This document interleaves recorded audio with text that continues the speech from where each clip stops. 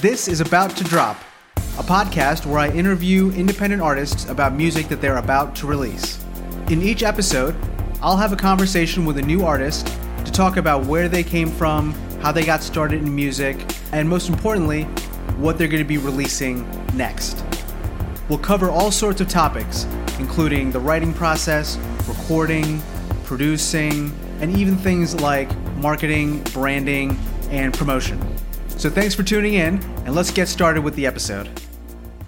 Hey everybody, welcome to another episode of About to Drop. I'm your host, Baro, aka Vertigo, and I'm here today with Aftab Hafiz. How you doing, man? Good. How you doing? Good. Did I say that right? I don't want to butcher it. Oh yeah, it's Aftab Hafiz. You got it right. All right, cool. So how's it going, man? How's your day been? Yeah, it's been good. Just productive, working on music. And yeah, I can't complain. Still indoors. Yeah. You're a producer primarily, right? That's correct. Yeah. So as a film composer too. Oh, nice. I produce too. So I've been in quarantine mode for quite a while before the quarantine actually started.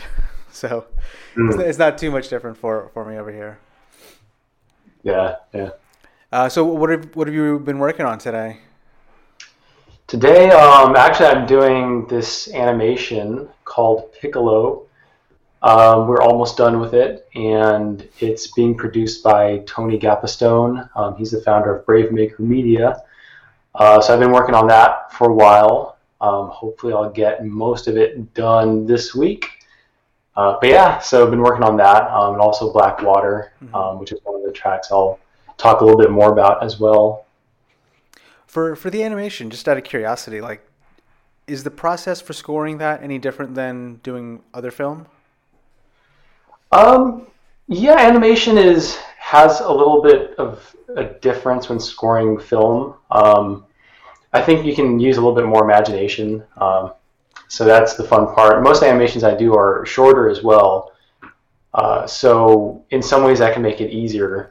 Because sometimes you can, like right now, pretty much all the score is within one Logic Pro session for this animation.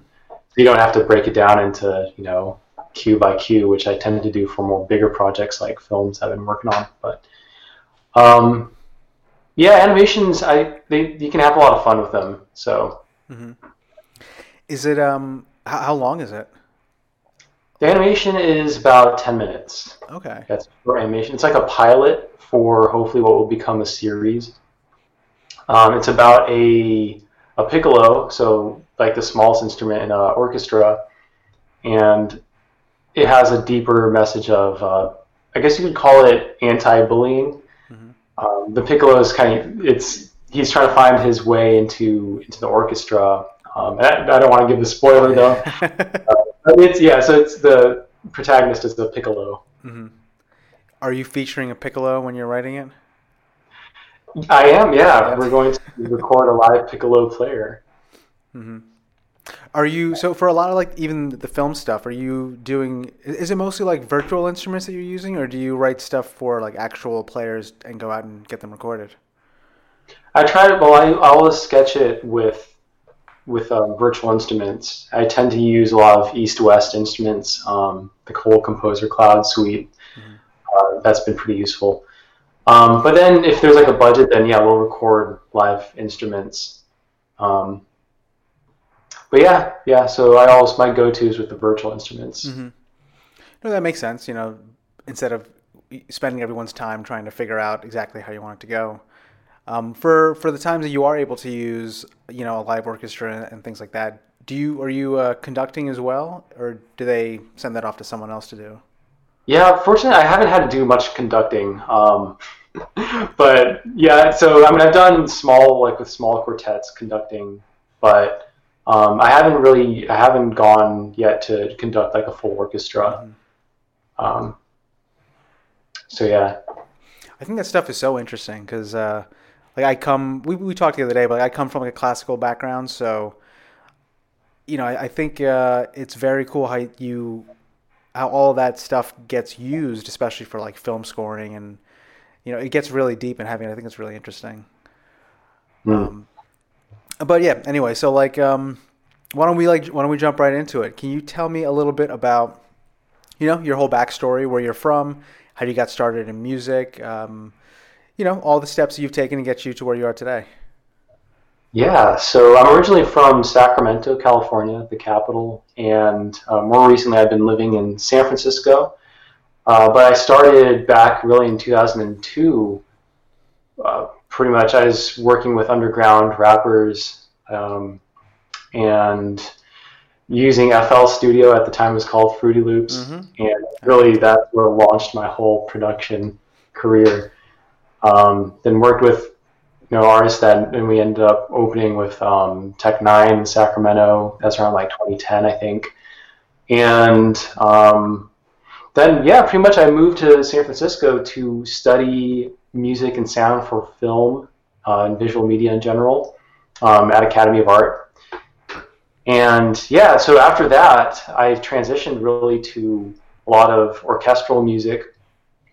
Is a very different world. So I'd start to score animations, short films, some involvement in the VR world, video game world.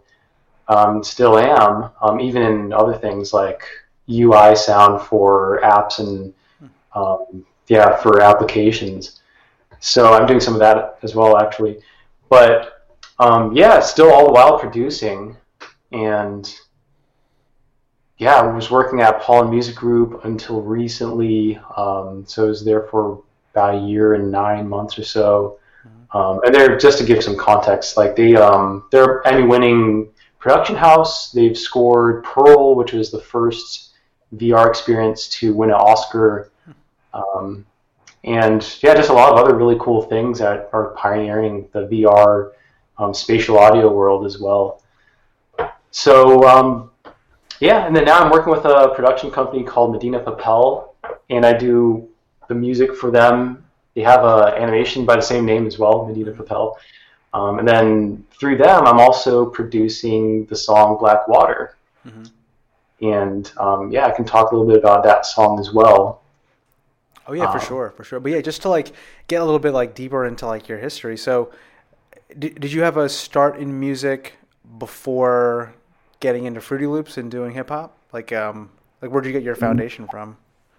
Yeah, I was playing instruments since I was little, like I think 3 or so. I was playing violin briefly. And then my real first instrument was piano, which I've basically played since like I was 7 or whatnot. And I took other, like I'm a beatboxer as well.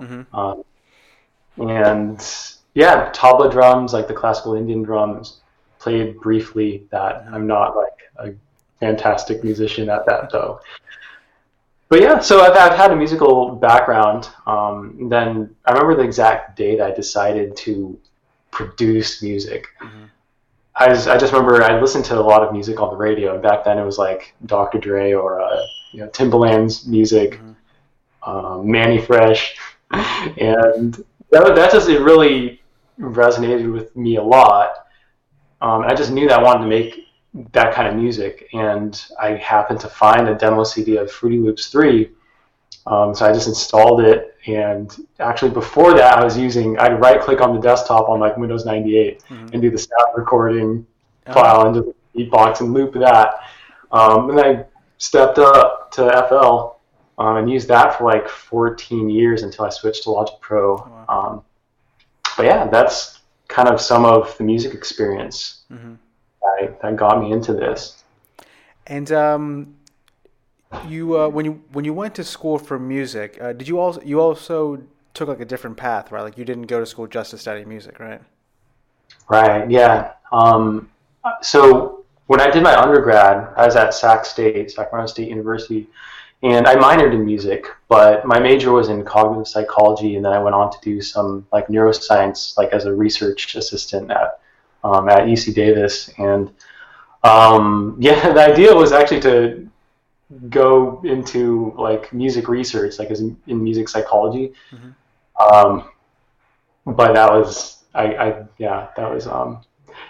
like we were talking earlier, I just felt there's just a gaping hole in my soul, and I really had to go full-fledgedly towards making music. And that's what made me change routes to actually study a master in music. Mm-hmm. So yeah, that was a little bit of also the route, how that happened. Sure, yeah. Yeah, I think it's always interesting how people, arrive at where they get to, and it's always not, it's never like a straight shot, right? It's always like zigzagging and trying things out and having things not work out.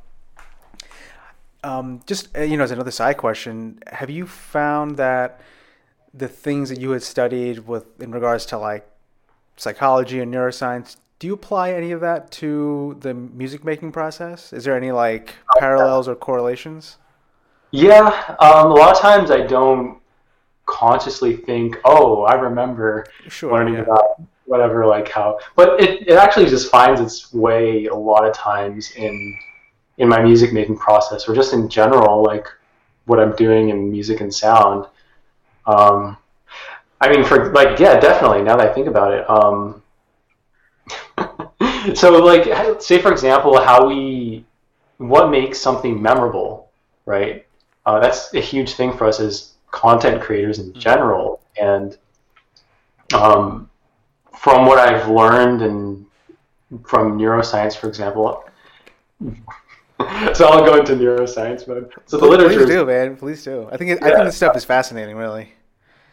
So yeah, so it has a lot to do with the encoding of our memory. It has to do with the part of our brain called the hippocampus, and the hippocampus lights up when we perceive things that are very have a potential high impact on our life. Like maybe something is scary or something's funny, or in other words, in neuroscience terms, something that piques our arousal. Then that's what makes our hippocampus light up. And when that happens, that facilitates the encoding of memories. So I like to tell people, like, if they want to learn something, you want to for me, my key is to always make it funny, because that creates arousal and encodes that memory. On the other hand, on the more sad side, that's the same reason why post-traumatic stress disorder works, and people remember those traumatic memories because they had a traumatic experience that maybe their life was threatened, and those memories become very vivid because they were encoded because the hippocampus was aroused. So knowing that background, I just find myself rationalizing things like, oh yeah, like this, I can leverage that. Mm-hmm. Yeah, just as an example on the neuroscience side. But now maybe you can use, Yeah, we need every trick we can get. Mm-hmm. There was this book I regrettably didn't finish reading called This Is Your Brain on Music. Have you read it? Yeah, Daniel Levitin, right? Mm-hmm. Yeah. Yeah, I should go back and read. It's sitting on my bookshelf, and I forget what the hell happened why I didn't finish it. But anyway, I do think that stuff is really interesting because there's a certain reason why, and like as composers and musicians, like we always want to figure out how we can like create that connection, how to like make something that's like lasting and memorable and like engaging for our listener. And it's all like chemicals and just stuff going on in the brain. So if there's any way to figure out like what is going on and what's causing those things, I think it can be really useful for us. Definitely. That's funny you mentioned Daniel Levitin's book. That was the first book that inspired me to kind of seriously consider the music psychology route. Oh, no kidding. But it's a good book, yeah. I got to go back and read it. Very cool. So then you got your master's, in music, and then how did you transition to doing it? Are you doing it full time? And if you are, like, how did you transition into that? Yeah, it's honestly it fluctuates. Like sometimes I'll be working on a lot of projects, but it's not like, oh, this is a full-time thing that's like a steady supply. Sometimes you just gotta make it happen and basically hustle. And yeah, like that's why also like part of what I do is production. I mean, in the perfect world, you're producing all the time, but for me, of course, things, and gratefully I can say that, yeah, I'm scoring like films and all that, or doing more audio technology stuff too. So I find that fortunately, is all like very similar for the most part.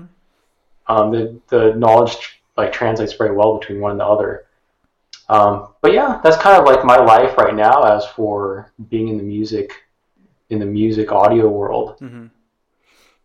Okay. And well, let's talk a little bit about the like the music you're producing that's, for artists as opposed to like for film or anything like that. How would you describe the sound of the music you make? Yeah, I characterize it as usually it's a little darker. And there's a lot of it's colorful in that. Uh, yeah, it's colorful and dark. Hmm. I don't try to make it sound that way, but it ends up usually having a tinge of those.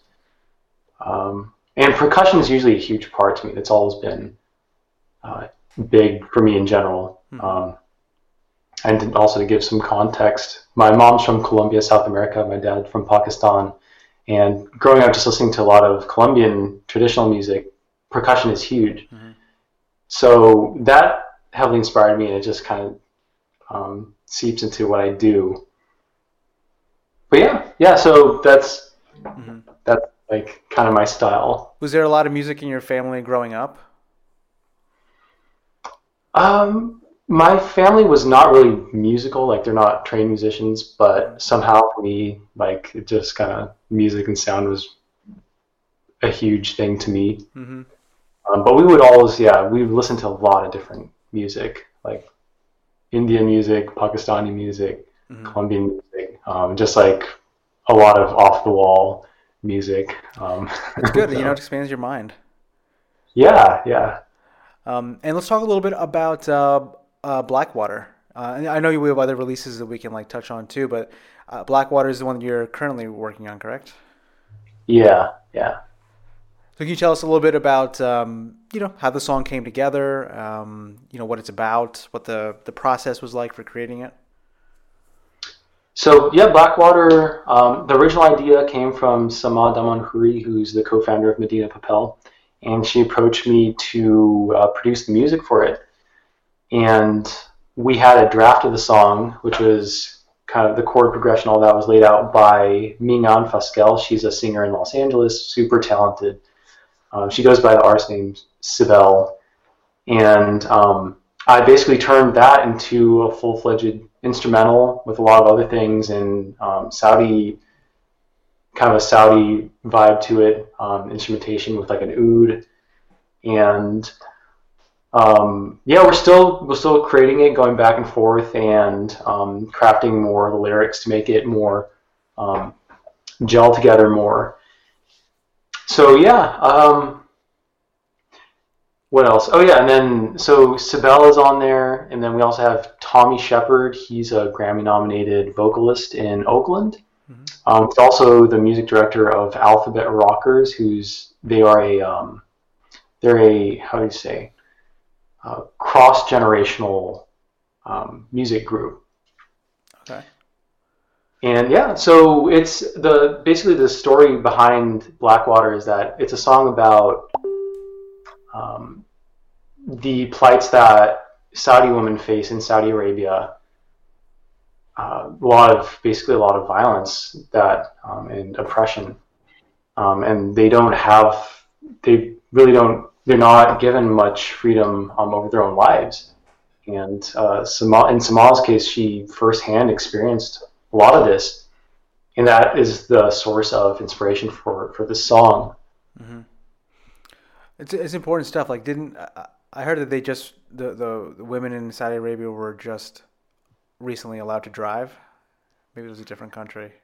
But but Yeah, I remember yeah. hearing that and I'm like, what the hell? Like, it's 2019. Mhm. Yeah, it is really crazy over there. Is the music going to be accompanied by like a documentary or a music video, or is there any other kind of piece to this whole thing, or is it just a song, standalone? Yeah, so right now it's a song, and we hope to have a music video shot for it as well. We're in the talks with a few music video directors, possibly Patrick Kruonik, but we don't know. Patrick has shot videos for actually Biggie Smalls for NWA, Hmm. and MC Hammer and a lot more. But we're seeing about doing possibly a music video and possibly performing it as well if once the court time settles. But yeah, so we do want to do a lot of things in addition to just releasing the music. Sure. And so how far along in the process are you guys for until you think you can have it released? Maybe about a month out. So maybe late May or June. That's kind of the ballpark right now. Mm-hmm. Okay. And obviously you're producing it, but do you have like a hand as far as like the songwriting and things like that regarding the song, or are you just, does everyone have like their own role they're filling?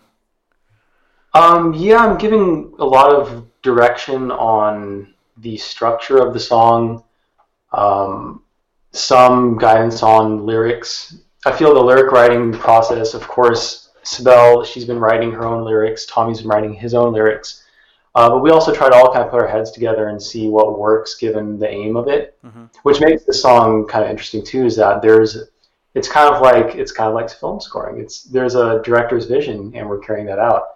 So that's a unique part about this song. But yeah. As for the songwriting, I'm giving Sibel a lot of freedom for how she approaches her melodies, and she has a great knack for it, anyways. So, but yeah, I've been mostly doing the instrumental work and the arranging. Gotcha. And how did you meet these folks? Were they just people you knew, or were they like brought in the project from somewhere else? I knew Sama from scoring her animation, and she brought on the talent. So she actually found Sibel and knew Tommy Shepard, and that's how we got the talent together. Is that typically how it goes when you're producing music for artists, or do you find them on your own? A lot of times, I usually work with people that I know or someone that introduces me to them.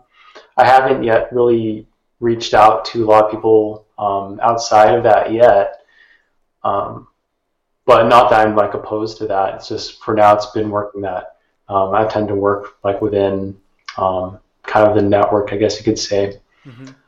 But yeah, so that's how it's been happening for the most part. Okay. Yeah, it's interesting. Like, everyone like has like a different way of where they find the folks they work with or how they get linked up with people. So it's always interesting to hear how that happens. So you have this one coming out in the future, and there was also another one that just came out like a few weeks ago. Yes, Deserve You. Yeah, it was last month on the 27th we released Deserve You, and that song so Deserve You was a collaboration between the vocalist Belle Lee. She's a friend of mine in Taipei. Well, she's from Malaysia, but lives in Taipei. And Eiko Jin, who is a singer now in Los Angeles. And yeah, so the song is bilingual. It's half Mandarin, half English. Yeah. I don't think I've ever heard of that before. Yeah, it's electronic. It's an electronic song, and has elements of, I guess you could say, future bass a little bit. But yeah, it's a song about pretty much. I have to look at my notes to give me a second. Take your time, man. So Deserve You is, if I were to summarize like what it's about, say, like a relationship that maybe you've been in and you feel like maybe you're not being respected, and underneath it all you feel like you deserve something better. So pretty much if you feel like you deserve someone that respects you. And what I like about it is it's not just like strictly towards romantic relationships, but it could be really any situation. And that's why we kind of intentionally left the lyrics vague in some points. But yeah, so it started out really. Aiko came over and we were recording some music, and I had just a beat laid out, an old beat that I made, like just a drum pattern, and I had the mic set up, and she started singing, and she sung basically what is "Deserve You," and it was like, wow, this is great. She just like make it up on the fly? She wrote it before, so, Okay. but she had it memorized, Mm-hmm. and from there, I just went ahead and crafted an instrumental around it. Okay. But there was a lot that happened after that. So a lot of revisions of the beat, and what you hear in verse two is actually completely different than what it used to be. Mm-hmm. So that's why the song took like almost, I think it was 2.5 years Oh, wow. in the making until we finally released it. Do most of the singles you put out take this long? No, that was the longest it took. Mm-hmm. That was probably honestly one of the much more difficult songs I made. But yeah, usually it's a lot quicker. Mm-hmm. Difficult in that it just took a long time to do and like get everyone agreeing on the same page, or was there other things that made it challenging? Oh, there were other things too. So since Aiko is also a film composer, she got kind of busy and had to move to Los Angeles, and that kind of made things difficult for us to continue collaborating on the song. So I made a production choice of having a different vocalist on verse two in a different language. So Aiko is actually, she's from China, um, and we were toying with the idea of having it bilingual. So I decided, yeah, let's do that. So then actually I ended up flying to Taipei and getting Belle on board, and we recorded verse two in Taipei. So that introduced some issues too. Like we had different mics, different setups, and Mm-hmm. I mixed and mastered the song as well. So that was quite a bit of work to get those different vocals to match the just the timbrely. But there were two different singers, though, right? Two different singers, yeah. I feel like that's easier to get away with than if it's the same singer on from two different sessions. You know? Yeah, yeah. So yeah, that can be. Fortunately, it was a little bit easier in this case, but yeah. And here's a question that just came to mind. So sometimes, like, I'll be working on a session with someone, and a couple weeks go by, and then it'll fall off, or just like interest starts to go, or other projects pop up, whatever. How do you keep, momentum going and like interest between everyone involved over the course of 2.5 years? Yeah, it's tough. There were definitely times where the song was just kind of on the back burner, because it wasn't practical to like continue with it, and there were other projects. So, yeah, the way it worked was really that it was in maybe two or so stages where Aiko's part was basically done. Then I revisit it after I have like fresh ideas, and then I was like, okay. Then there was the whole Belle recording verse. So it had like these different, there's different stages to the whole song, and there were definitely parts where it just laid dormant and then kind of came back, was resuscitated, and finally finished. Yeah. Yeah, I've had those too, where I'll start a track, it just sits on my hard drive, and then a couple years later, someone is like, "Oh, like I would like to write to this," and then they take it and turn it into something else, and then it like changes to something else entirely. So I mean, there's never really a timeline for this stuff. Mm-hmm. So aside from having taking a bit of time to get the whole thing put together, what are you guys planning on doing to market and promote the song? Or maybe what did you guys do before it came out, and also after it's been released? So yeah, I'm usually hands off on the marketing part, and I let the artist go about that the way they usually go about it. So yeah, pretty much Belle was promoting the song through her channels, as well as Aiko.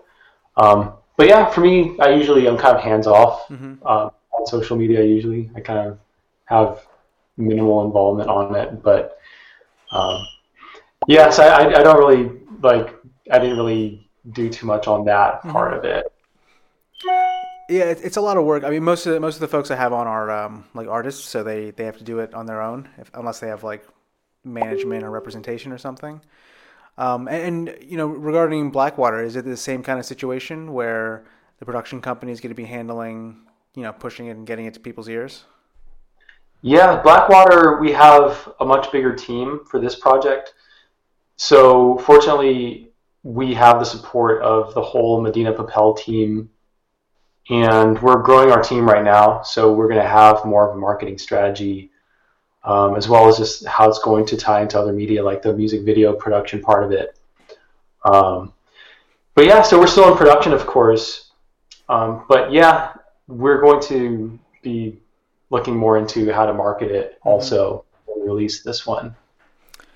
Yeah, no, it's definitely nice to have a team doing this stuff. And I'm the same way. I'm pretty bad with social media and like promoting stuff and, you know, bringing marketing out and creating content. Yeah, it can be a full-time job. For real, yeah, it is. Yeah. You got to be on it all day. And like it's tough too because all those sites are so good at just like keeping you sucked into the timeline, you know? Mm-hmm. Like you'll go to like try and work and the next thing you know you're like looking at cat videos. Like, yeah, it's well designed your attention. Anyway, so you know now that we're all on quarantine, what are some things you've had to do to kind of pivot or change course now that we can't go out and see people anymore? Has it been much of a change in your day to day? So actually, yeah, one of the biggest things is right before the quarantine, I moved here. I'm in Sacramento right now.